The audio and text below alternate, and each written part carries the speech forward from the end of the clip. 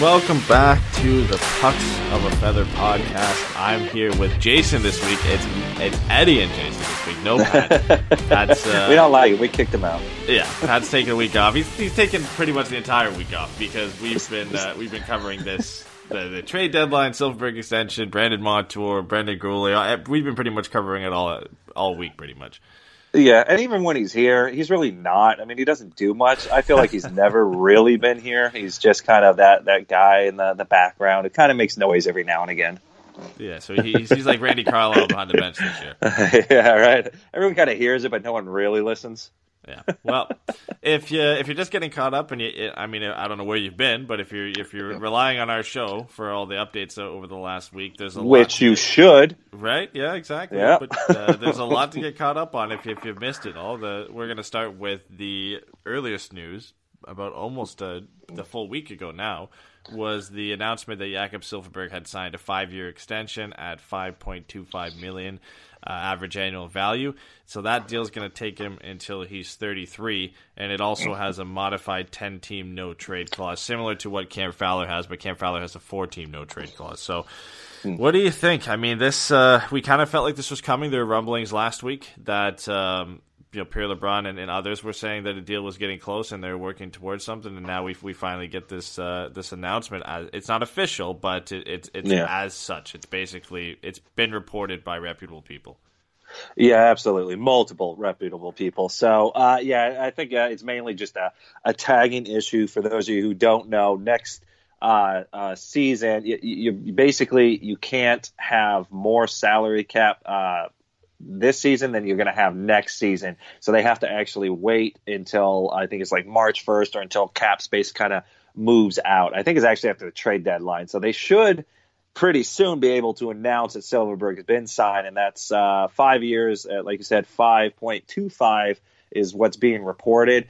I like it. I know Ed and Pat, not huge fans, mostly because you guys thought that there was a way to trade him and get, really high draft picks and really kind of go all in on the tank and really kind of get as many first-round draft picks this year and try and do a quicker rebound if you could. But I'm a fan of it, mostly because I think Silfverberg is someone and I think most fans have been waiting on to actually start producing. The 25 goals a season that we got, that we traded Bobby Ryan for. He was the centerpiece of that trade.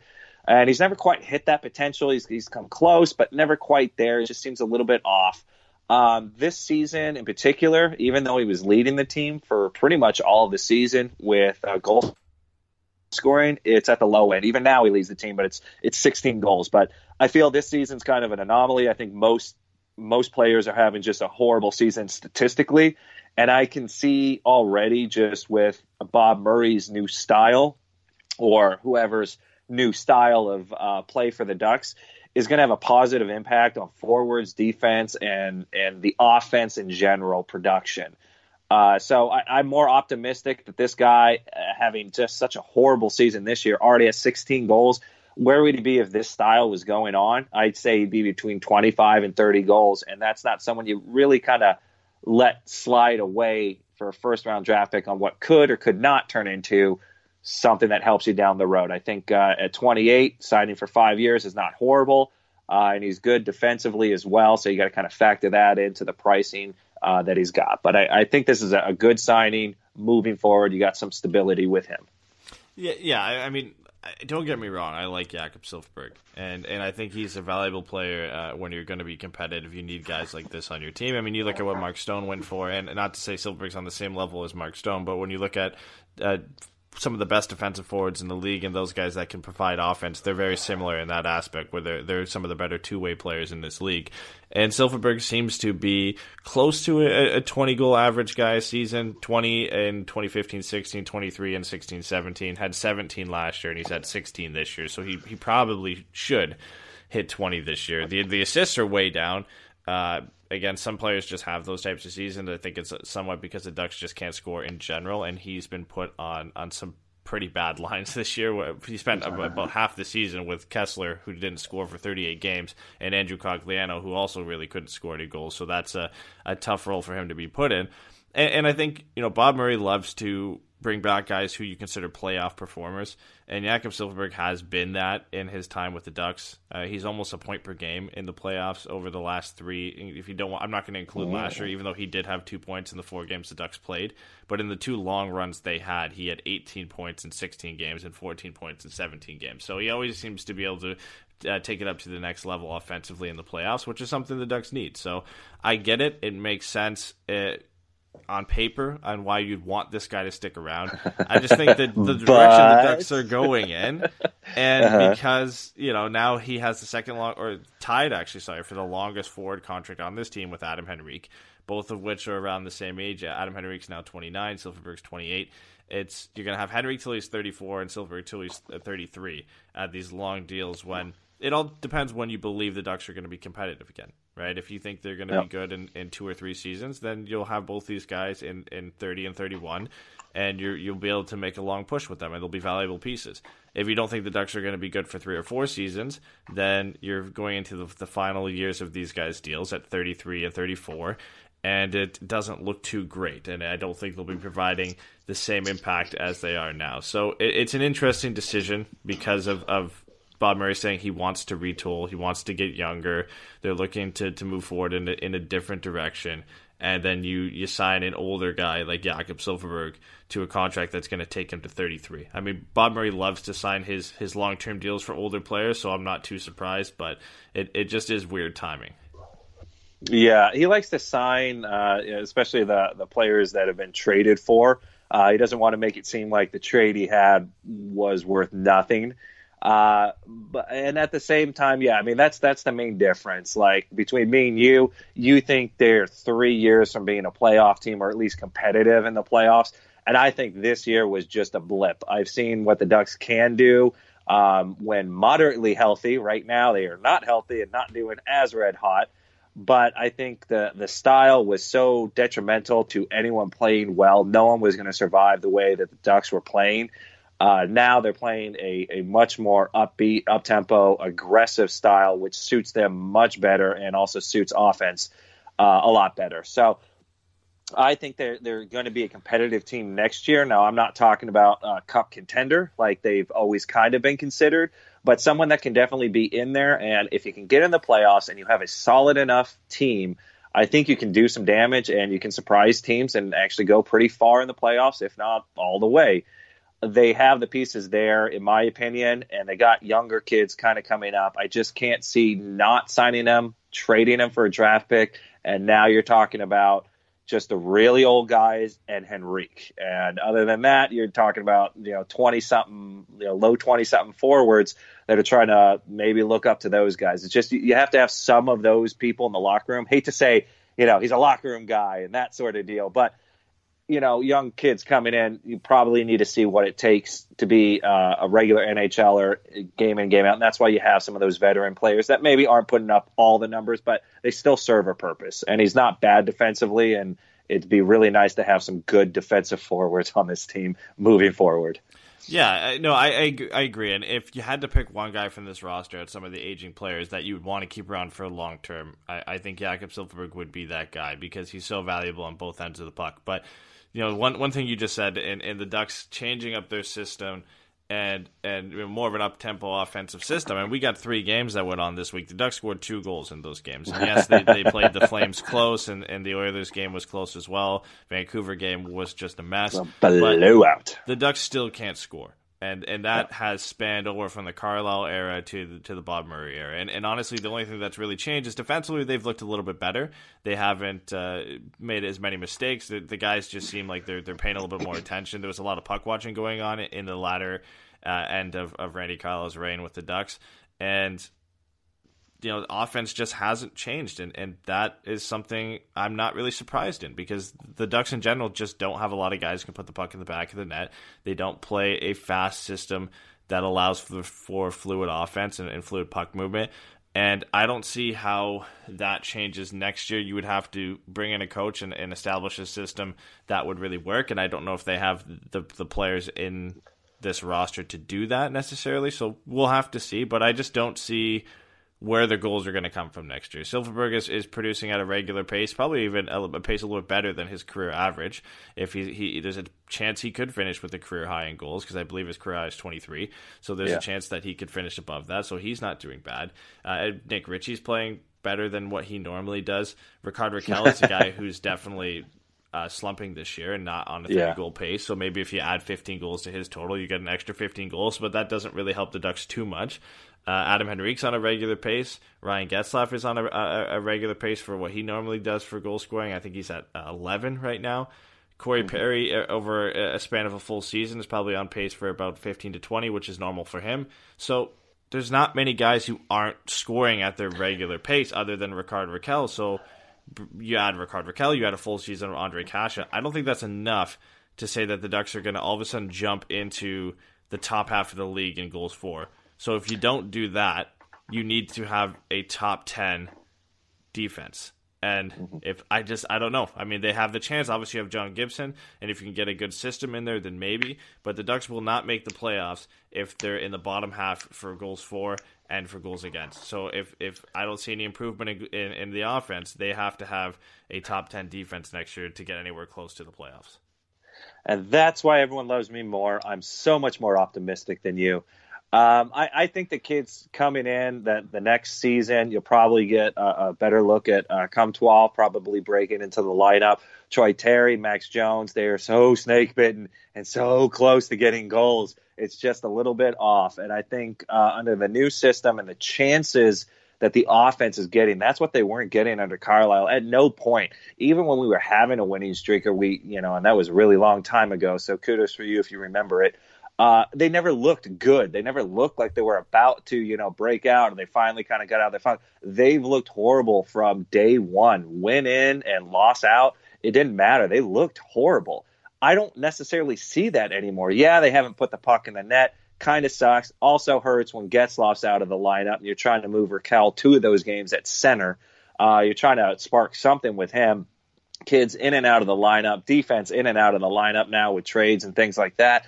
So it sucks. Calgary, the Calgary game, we held our own against the best team in the West, second best offense in the West. And if it wasn't for a couple of just odd plays, a deflection, a 2-on-1 that ended up going in, we're talking about a game that we can possibly get a point out of.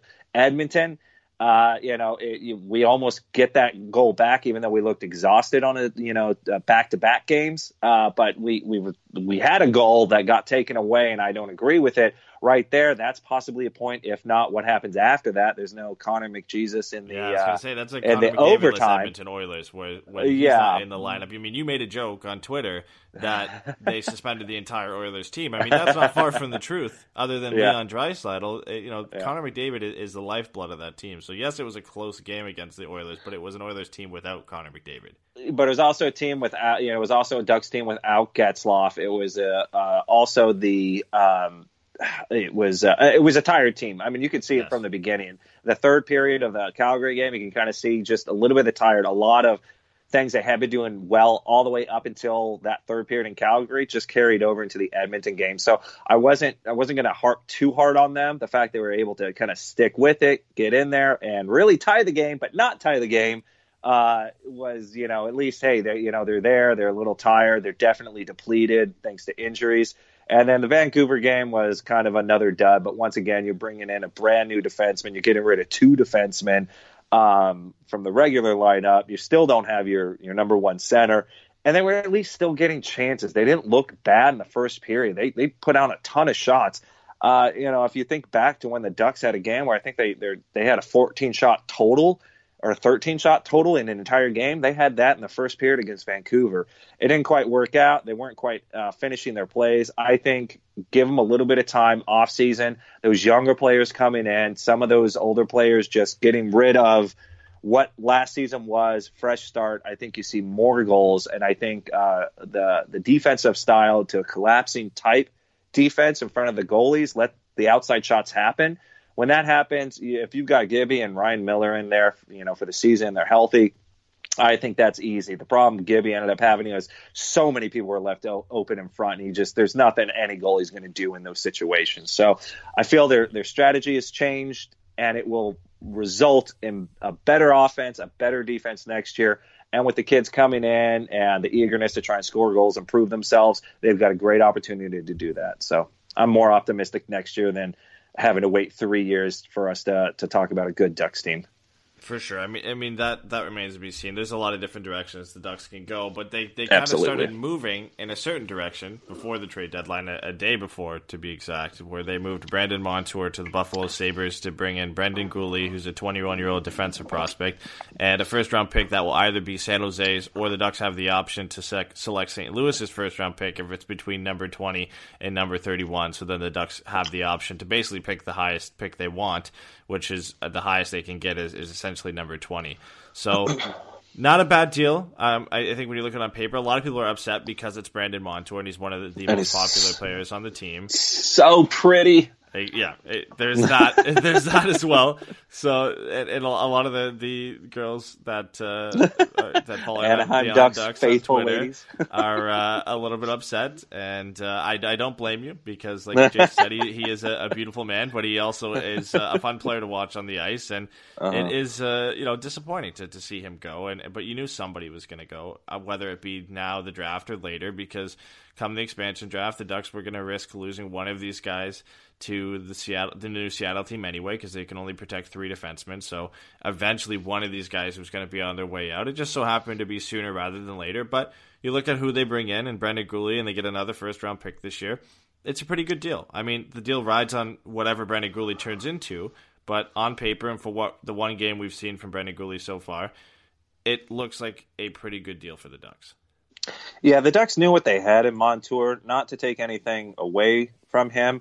He just wasn't, in my opinion, the Ducks didn't really utilize him. I thought he could have been much more effective on a power play, and either being at the half boards or even at the point a little bit more. And I don't think he got a really great chance under the new system, but he also comes with a risk. And even though he's a fast, quick skater with a good offensive upside, he does leave something to be desired a little bit on the defensive side, and sometimes the risks he takes tend to come back and bite the team in the ass. And so I think at that point, they kind of made the decision that we're not going to get rid of Fowler, not going to get rid of Lindholm, and the way Lindholm and Manson play together, let's keep that thing going. And better to do it now than let this thing kind of prolong itself, in my opinion, because the longer you go and the more down to the wire you go, the more the teams realize, hey, they're probably desperate to move him, and you maybe don't get necessarily the same return the closer you get to that expansion draft. So you get a first-round pick. Montour was a second-round pick, I believe. And then you also get Gould as well. So, I mean, you've got Brandon Gould, who he's younger, by all accounts, is somewhat similar to what Montour brings, just not necessarily the same offensive upside.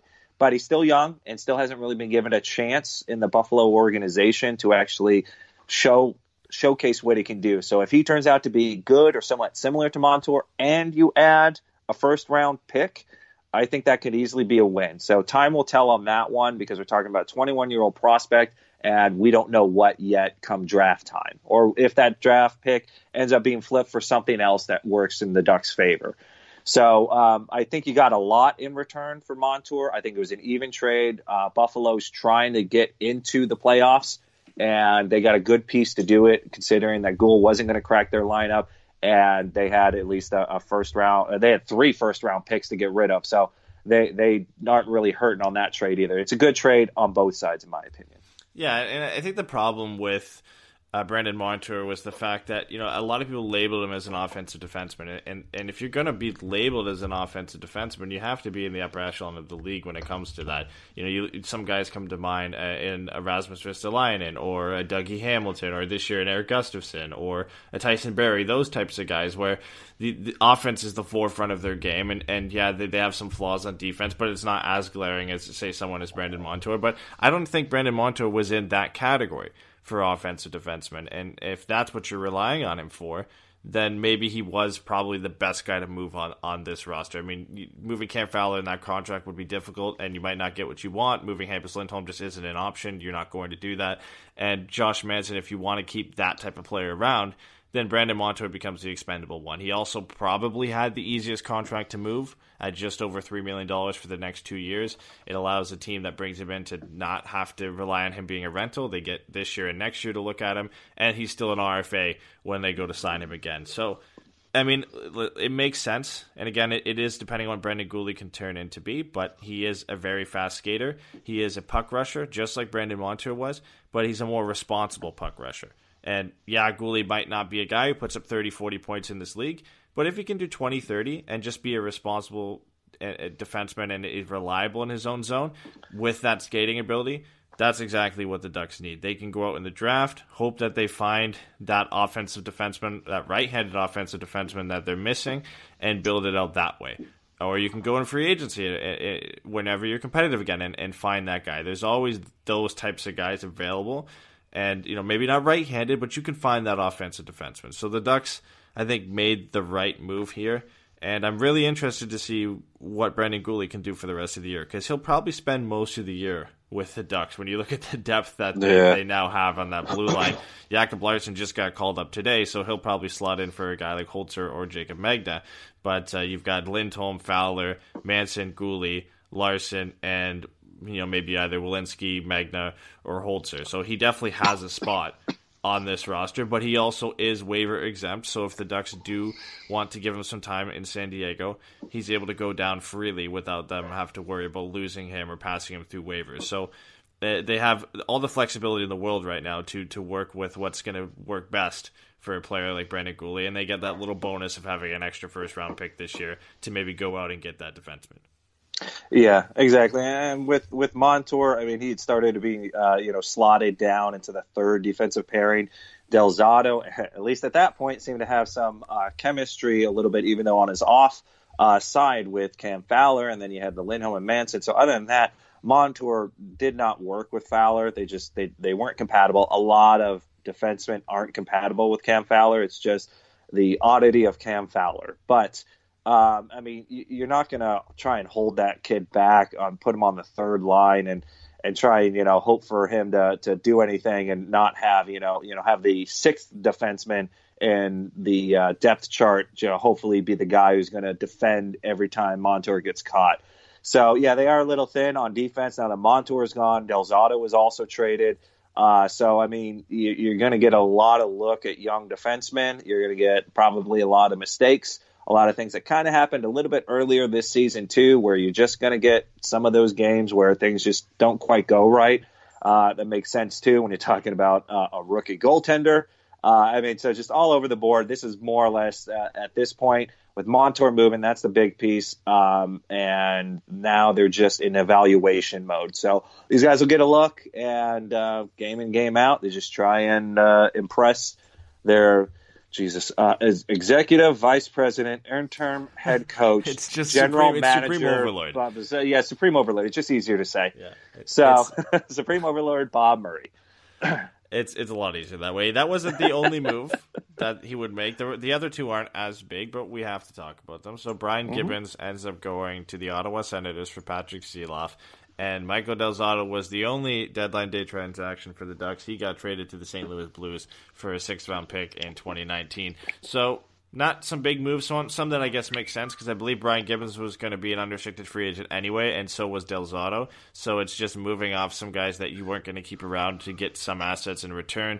Seeloff ends up being a depth defenseman for San Diego. If you're going to have to keep a guy like Guhle up and also bring up Larsson and Magna, then San Diego needs some help. And then bringing in that 6th-round pick is just getting an asset for a guy that you were going to lose anyway. So, the Ducks have a good scouting staff. Not that I have any confidence that they're going to find a gem in the 6th round, but at least gives you another shot to do so and add to your prospect pool. So, again, not two big moves, but I'm fine with both of them. Yep.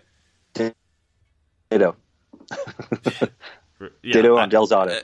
Yeah, there's not much to talk about. I mean, if you want to think about everything that Bob Murray did in regards with Del Zotto, originally it was Luke Schenn, who he signed in the offseason, barely cracked the lineup, maybe a handful of games, trade him.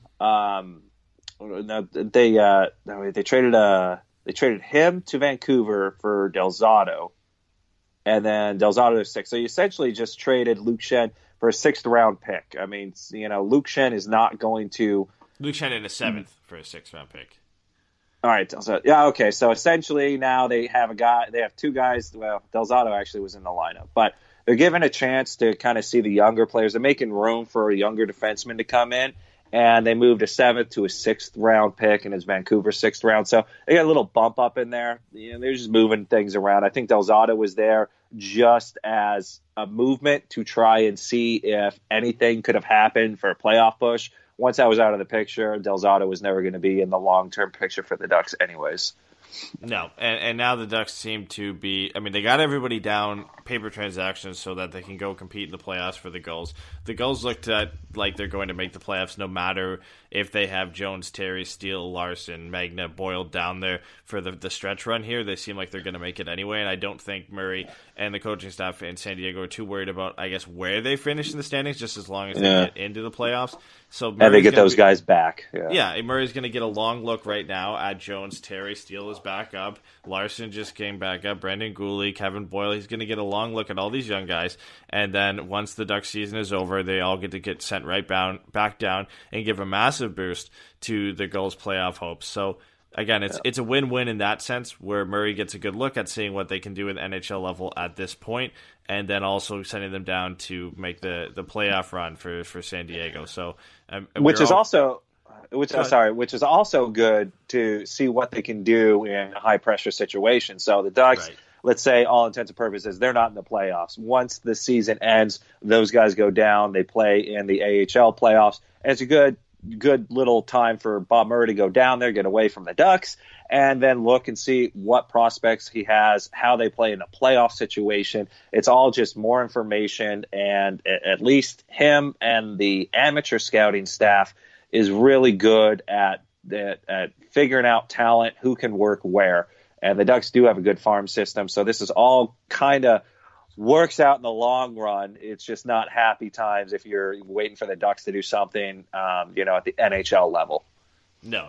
And let's get into Brendan Gooley and just giving a breakdown of what type of player he is. We briefly talked about it in the trade, but I think with him being the big name coming back to the Ducks at the trade deadline, it's worth a look at what type of defenseman he is. So he's a 6'2", 196-pound defenseman, a little bit lanky, smaller guy, but he is only 21. Spent the majority of his junior career in the WHL and has been playing the most of his professional career with Rochester in the AHL, which is the Buffalo Sabres AHL affiliate. So this year, in 50 games, he had 27 points for Rochester and played 2 games for the Buffalo Sabres before spending, like I said, the majority of his time down in the AHL. So it looks like we said, he's going to get an extended look with the Ducks in the final 19 games of the season, which is going to be great to see what he can do.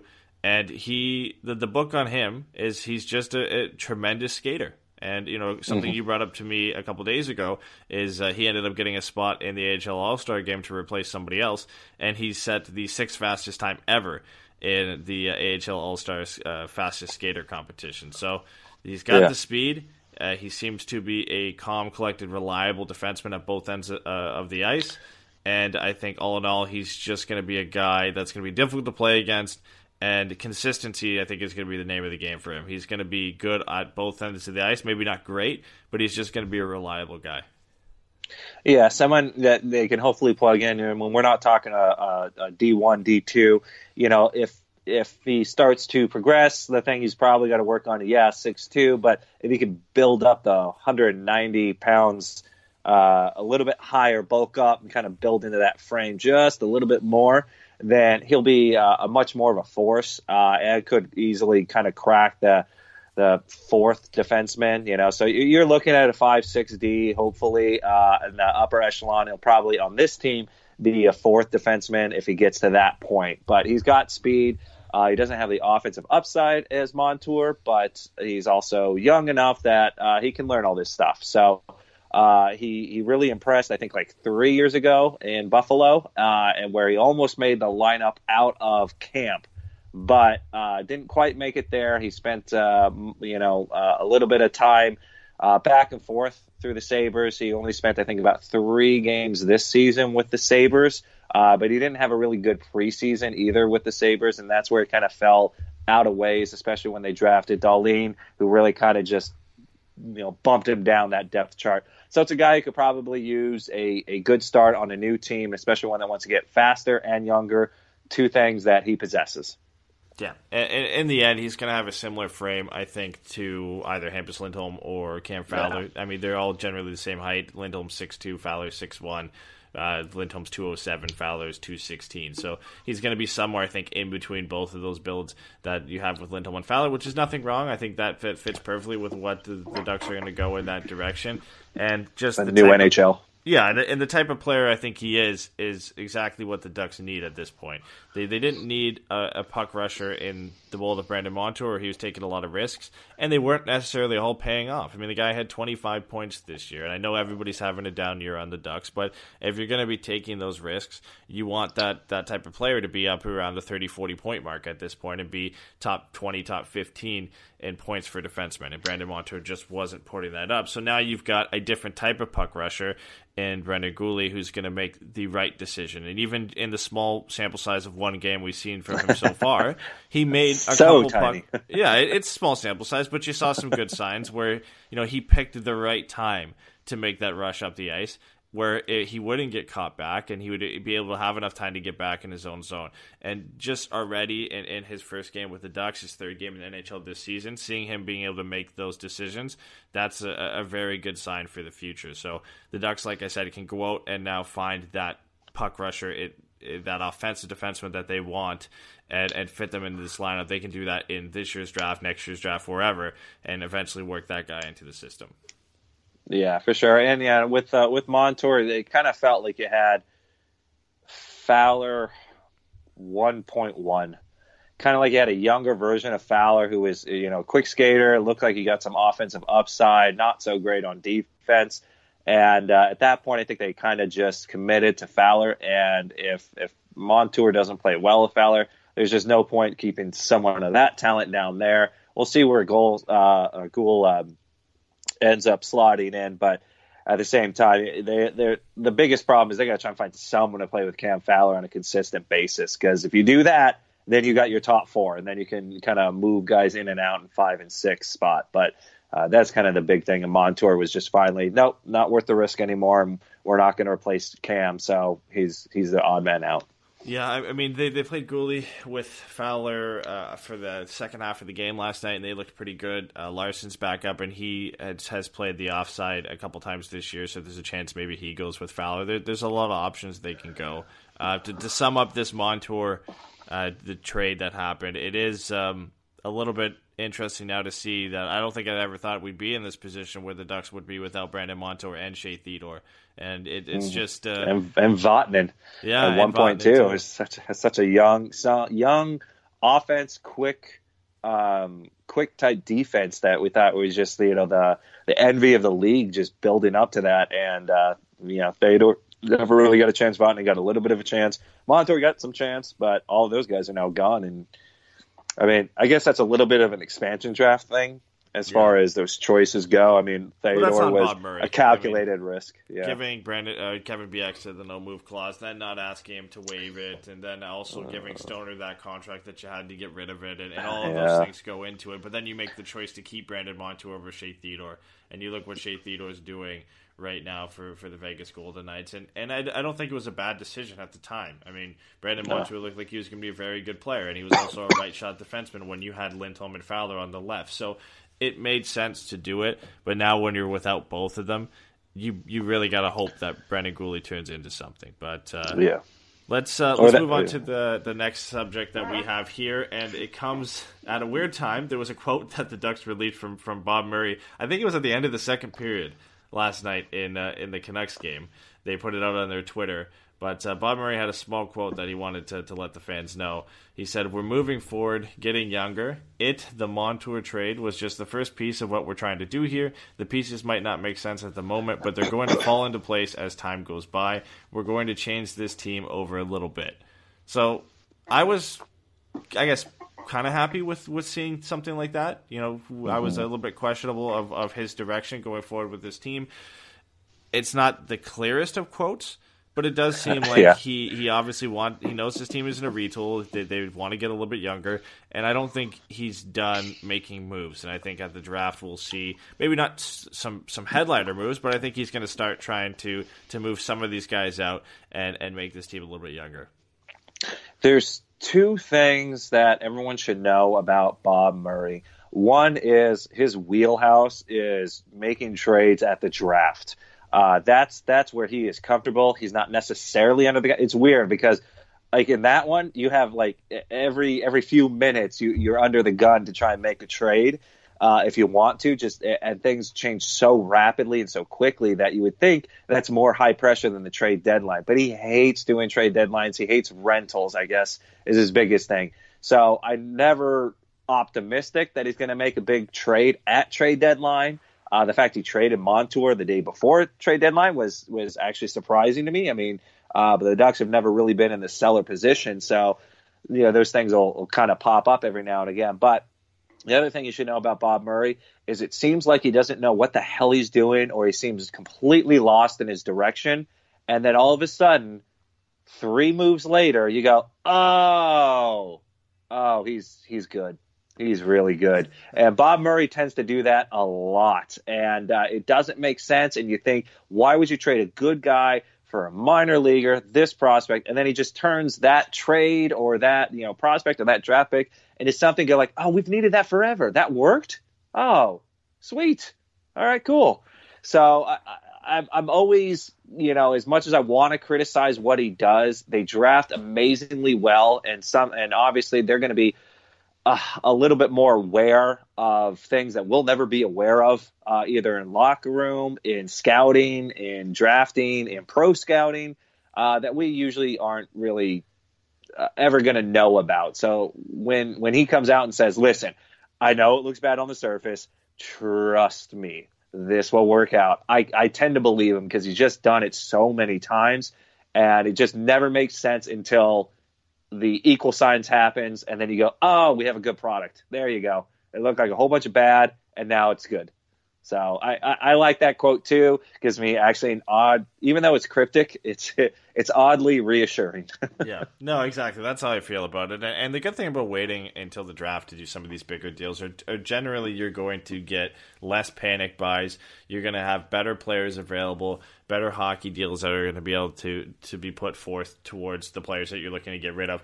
Like, that is generally when the best trades happen, is in the off season. When you go in and try and make things happen at the expansion draft, you get a lot of desperate teams that are watching what other teams are doing, trying to keep up with that. Being a seller at the trade deadline can be good because you look at what Vegas ended up having to pay for Thomas Tatar. So Detroit got a ton for Tatar because Vegas was desperate. But when you're looking at it, you're going to get fairer deals generally in the offseason. So I'm not too worried about it. I'm kind of happy he's holding off on, we don't know what the trades are, but maybe moving Henrique or Fowler or whoever, if he's going to try and make those deals or wants to make those deals, waiting to the offseason is the best time to do it. And, there's a chance you still have time to pick up other picks, too, if you want to try and get some more picks in this first round, which is supposed to be a pretty good first round this year, or if you're comfortable with the high pick that you're going to get and the pick between 20 and 31. The Ducks haven't had 2 first-round picks in my memory for a while. I think it was a couple of years at least. So having that option and with the Ducks scouting staff is going to be pretty good. So they're going to have their work cut out for them, though, because they haven't had a top pick in a while, and the last one they had was Nick Ritchie. So they have some pressure. I mean, they're 50-50 on their top picks over the last few years, where they had Hampus Lindholm at 6 and then Nick Ritchie at 10. So likely going for another top 5 pick this year. And hopefully it works out. It looks like it will. It always does. It always does look like it will work out because there's always hype around all of these players in the top part of the draft. But I have faith that the Ducks scouting staff will be able to get it done, and that Bob Murray will be good on his word and make some more changes in the offseason. Yeah, I'm always more optimistic because it's like Bob Murray's he's good with, and his scouts. I'm going to throw the praise out all over the place there. But Bob Murray also has experience in scouting. He did that back when he was working with Chicago.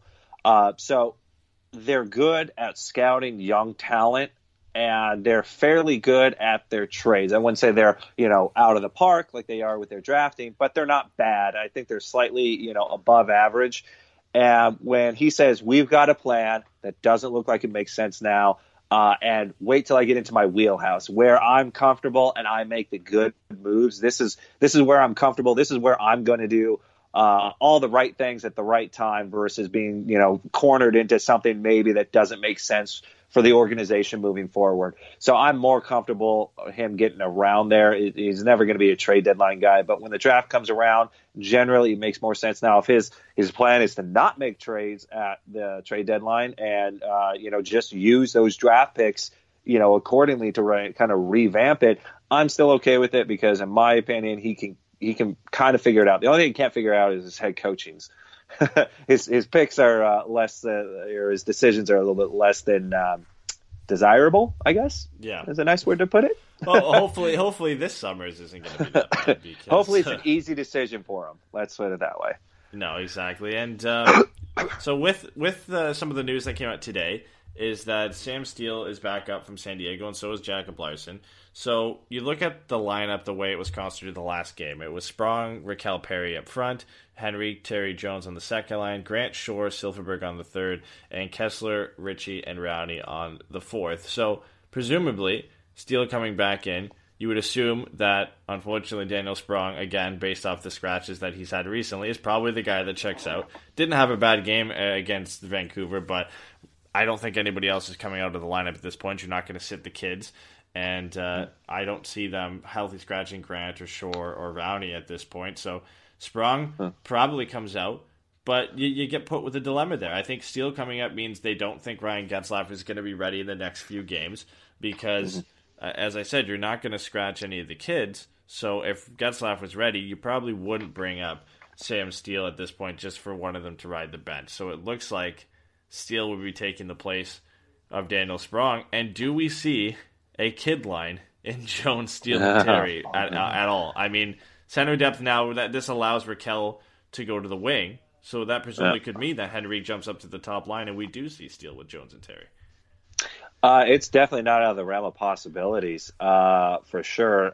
To touch on Getzlaf a little bit, a few games ago, he had a stiffness in his lower back that prevented him from doing a couple of practices. I think it was before they even played the first game under Bob Murray. Yeah. And, he was able to kind of play a few games then. Afterwards, didn't look bad. Like I said, I thought the whole team started to produce a lot more and look a lot better. He was even doing dangles, and the dude never dangles. He either passes or he holds on to it forever before he makes a pass.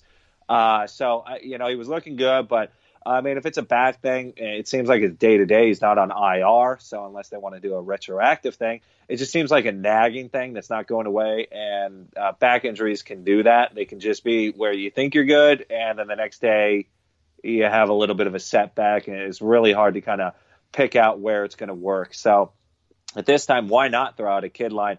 I mean, these are the kids that you're expecting are going to start cracking the lineup here next season, depending on what room is available. So it doesn't, make, it's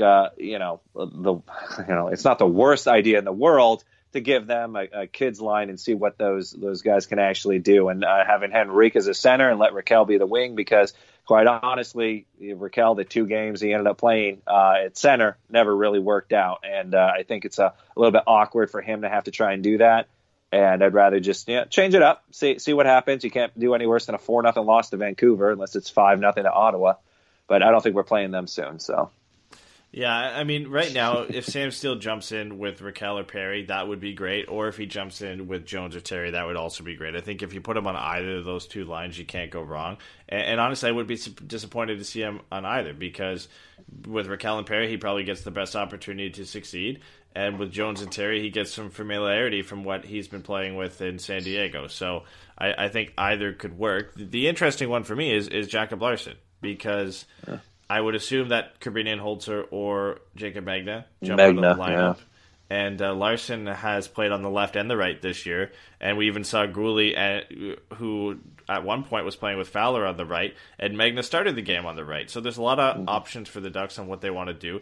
I would assume if they're calling up Jacob Larson that he's going to play. And at this point, I'm completely happy with the call because I really did want to see him get another shot, especially with Brandon Montour going out. It is nice to see him get another shot and another chance to impress. So, my ideal pairing would be Holzer to check back out and have the Ducks with Gouli, Megna, Larson, Fowler, Manson, and Lindholm and see what pairings they can get out of that.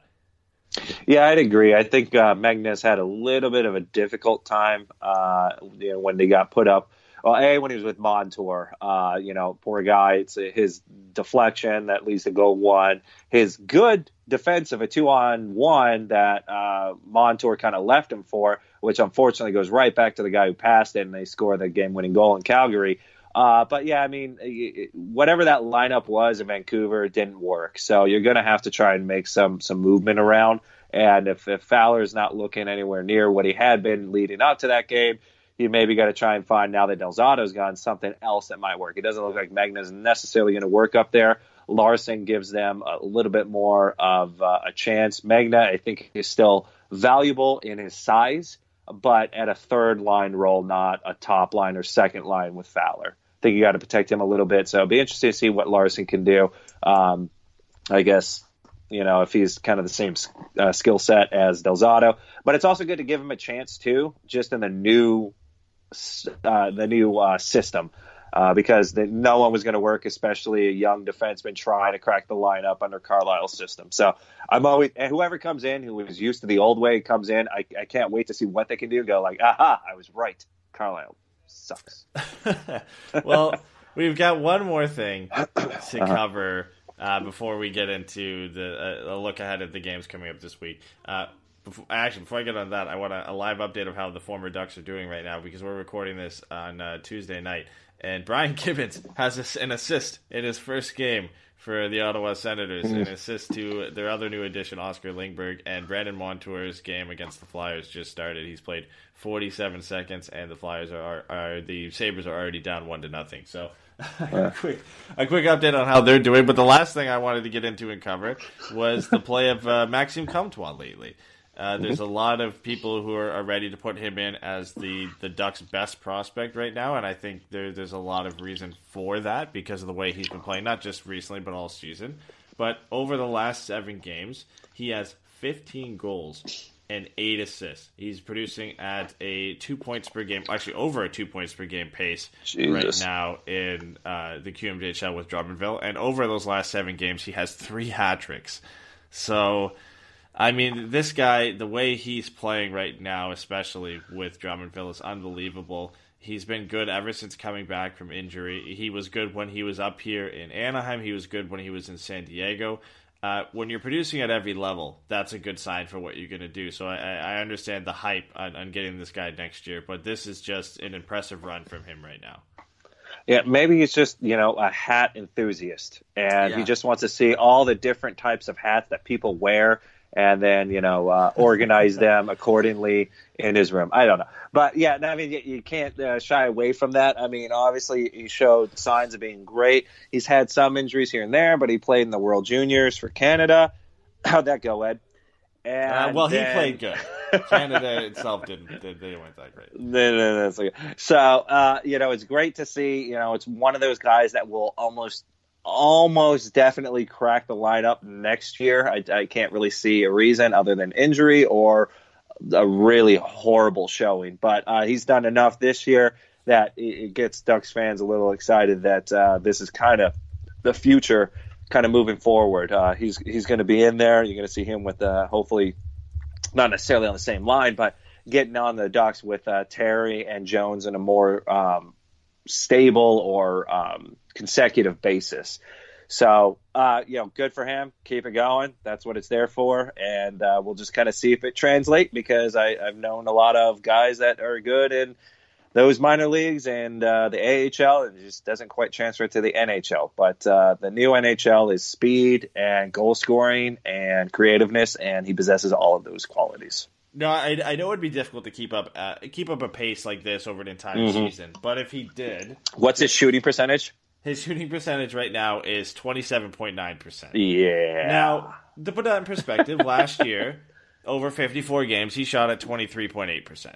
And his career shooting percentage is 19.3%. So it is high. It is high for him. But if he kept up this performance over the entire season, his goal pace in a 68-game season, which is what the length of the QMJHL season is, he would be putting up 86 goals over 68 games. Now, that's very hard to just play an entire 68-game season without injury, which is something he's never done, and also to put up that ridiculous pace over the entire season. But that's just a look at the type of season he's having with Drummondville, and there is a shot that they will make a long playoff run. But if he doesn't, if the Gulls end up going on a long playoff run, he, I believe, has the ability to join them and make that lineup even more potent when you look at the fact that they're going to add Steele and Terry and Jones and Larson, Gooley, among others. And he could be a guy that also makes that run, because Antoine Morin won't, because Halifax is hosting the Memorial Cup, so he's going to be going to that anyway.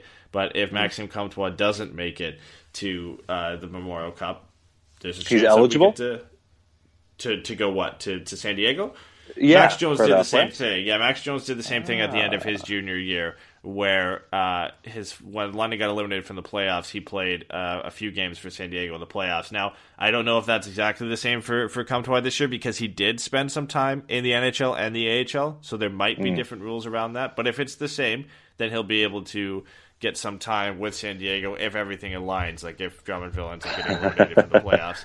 But we wanted to just get him an update on that, because he's having just a ridiculous run. I believe a couple weeks ago he was CHL Player of the Week, and he seems to be on his way to hit that again. So just a ridiculous run from Maxime Comtois, and we hope that we get to see him either, if not at some point this season, definitely back on the Ducks roster at the beginning of next year. Yeah, how many goals does he have right now? 24 in 19 games.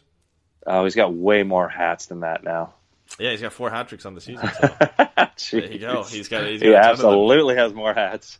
Exactly. So let's finish this off by looking at the next 3 games the Ducks have in the rest of this week, and we'll. I know this is out on Tuesday, and the last one was out on Tuesday, but we had to cover Scotty's retirement last week and the trade deadline this week. So next week's episode will be out on Monday. So we've got Chicago on Wednesday, Vegas on Friday with Mark Stone newly acquired to their team, and the Colorado Avalanche on Sunday. So all 3 of these are at home for the Ducks, which is an advantage. But how does this week look for you? How do you think it's going to go?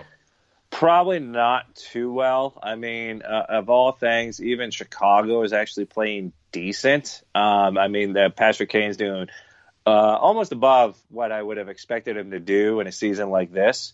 But they also got some nice young guys that we kind of covered a little bit in one of our other podcasts. Who was the guy you said? It was... There's DeBrincat and Dylan Strome. That's it. So I mean, these guys, they're putting up goals now. They seem to be scoring. Short of Ryan Miller finally getting back in there. Unfortunately, Boyle didn't have a very good showing. We had Angus Redman as the backup. So that doesn't bode too well against lethal scorers on that Chicago team that is already ahead of the Ducks. But in addition to that, this team's kind of feeling out, especially with younger players, and it's more of a run and gun, I think, type. Just, either kids won't want to make mistakes or they kind of go a little bit overboard. You're going to start seeing more and more mistakes, unfortunately, for the Ducks, which is kind of good for draft pick, not so good for the current NHL season.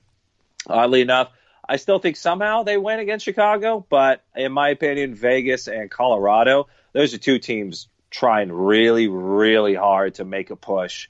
Vegas will have Stone there now, I think, a couple games by the time they play us. We don't play well against Vegas. They're a quicker style. I like our new style, but this is going to be a tough game against them on Friday. And then Colorado, they made a lot of moves too. They want to make the playoffs. They need to make the playoffs, and they're doing a good job of trying to get back into the playoffs, especially since Minnesota pretty much sold the farm and they're holding the last wild card spot. And Colorado is the team right behind them trying to get back into it. So I don't think there's going to be a fun week, but I think we at least get one win. I think we get Chicago. Yeah, hopefully, if things go right. Chicago would be the team if you're like your team is struggling to score goals this year. Chicago is the team you would normally want to face. They're last in goals against average. They have the worst PK in the league. But the problem was for them goaltending most of the year. Corey Crawford's only played 23 games this year, and they had Cam Ward, who's played 29, who's got a sub 900 save percentage and a 3.71 goals against average, somehow with a winning record. Yeah, that's just because the Chicago Blackhawks offense seventh best offense in the league, and then they also had Colin Delia, who had a 909 save percentage and a 348 goals against average, and this is his first full professional season. He only played 2 games for the Blackhawks last year, so normally it would be a good matchup. The problem is Corey Crawford is back for the Chicago Blackhawks. His first game will likely be tomorrow against the Ducks, and this has been his first game since December 16th. He kills the Ducks too. Yeah, he's so good against them. And he hasn't had a great year. His 6-14-2 record, 902 save percentage, but he's been dealing with injuries. So if he's really 100% healthy, it's going to be a problem for the Ducks because the role that Patrick Kane is on is ridiculous. I think his point streak finally came to an end against Dallas, but he's having a career year at 30 years old. He's at 93 points in 62 games. His career high was 106, which he is on pace to pass. And his career high in goals is 46, which he's already at 39 with 20 games to go. I mean, the role that this guy is on in a bad season for Chicago is insane. Dylan Strome is almost a point per game since coming over. As we mentioned, Alex DeBrincat is a 34-goal scorer this year, and Jonathan Toews is having a very good year where he's over a point per game. So the Blackhawks offense is deadly. And when you're looking at a team, normally you'd be fun to play against if you can't score goals. Well, now you run into Corey Crawford. So that's going to be a tough one. Vegas is going to be the toughest of the week with Mark Stone entering that team. I'm interested to see how they do with Mark Stone. Obviously, I don't want that type of matchup against the Ducks. It's going to be a really tough one. And then Colorado is always a tough matchup because you have to shut down Landeskog, McKinnon, and Rantanen. So that's going to be a tough task, whether it's Ryan Kessler or Adam Henrique or Derek Grant who has to shut them down. That will be a tough matchup. And there's a possibility we don't see Ryan Getzlaf for either a couple of these or all of them, which will make it even harder for the Ducks to get some wins. So I hope they can scrape one out. The way they've been playing gives me a little bit of hope that Chicago will be hopefully the easier matchup of the week for them, where maybe they can just either get a point or get a win. But it doesn't look good when you look at the fact that Colorado is fighting for a playoff spot. Vegas is essentially fighting for a playoff spot because they're only 2 points out of the wild card, so they're really going to be going. And Chicago isn't that far out of the playoffs. They're 5 points out of a playoff spot, so they're going to be pushing to try and salvage what's been a disappointing season for them. So it will be interesting to see next week when we get into the next episode of this podcast what happened. Yeah. Like I said, especially with your top goalie Gibson out. Although he is skating again, so there's some hope eventually he starts kind of coming around. And we didn't really talk about this too much. He's been out for a while with what we talked about being a concussion, or at least it seems that way. And then from what they said in the Vancouver broadcast was that they couldn't quite figure out why he still had headaches. It didn't quite seem like the concussion problems he was having were really necessarily causing that anymore. So they didn't really have a reason. So he had 4 wisdom teeth, impacted teeth. So they pulled that out, and apparently things have gotten better. So he's out skating a little bit, but it's still maybe a little bit of time before we see him. And if he's not there, Chad Johnson's still not quite there. Ryan Miller's not even 100%. So. He's not 100%. He wasn't even back up in the last game, which tells me a whole lot. With his recovering knee thing, and they tweaked it a little bit, and Calgary hasn't played since. So it'll be interesting. If Boyle's in there again or Angus Redmond's in there, the Ducks have a very little chance of keeping the puck out of the net, even if their defensive play has gotten better. That's a little tall order to ask your 4th and 5th string goalie. We're not Vegas here. We can't pull on our 4th and 5th string goalies and just go on a 8-game winning streak. So, well, Redmond did get sent down today, so hopefully that means Miller can go. If not, he's going to be the backup, and it's going to be Boyle who is the guy that goes. I would assume it's going to be Boyle who goes against Chicago tomorrow. But that will wrap up the show this week. If you want to keep up with us, with me, Jason, and Pat throughout the week, make sure you check out our post-game show, Forever Mighty. You can find us on Twitter at Forever Mighty FM. So that's what we'll be during the week. If not, we'll catch you next week on here at Pucks or Feather. And make sure you go to pucksorfeather.com and check out all the great articles that we're going to be putting out for the entire week. Especially Ed's. Yeah. Yeah, my articles start and stop at the podcast articles right now because of how much time I have. So if you want to go check out my old article on Cam Fowler, you can go do that. That's somewhere in the archives. That sounds boring. Yeah, it is a bit. Anyway, thanks for listening, guys, and we'll check you out next week. Bye, guys.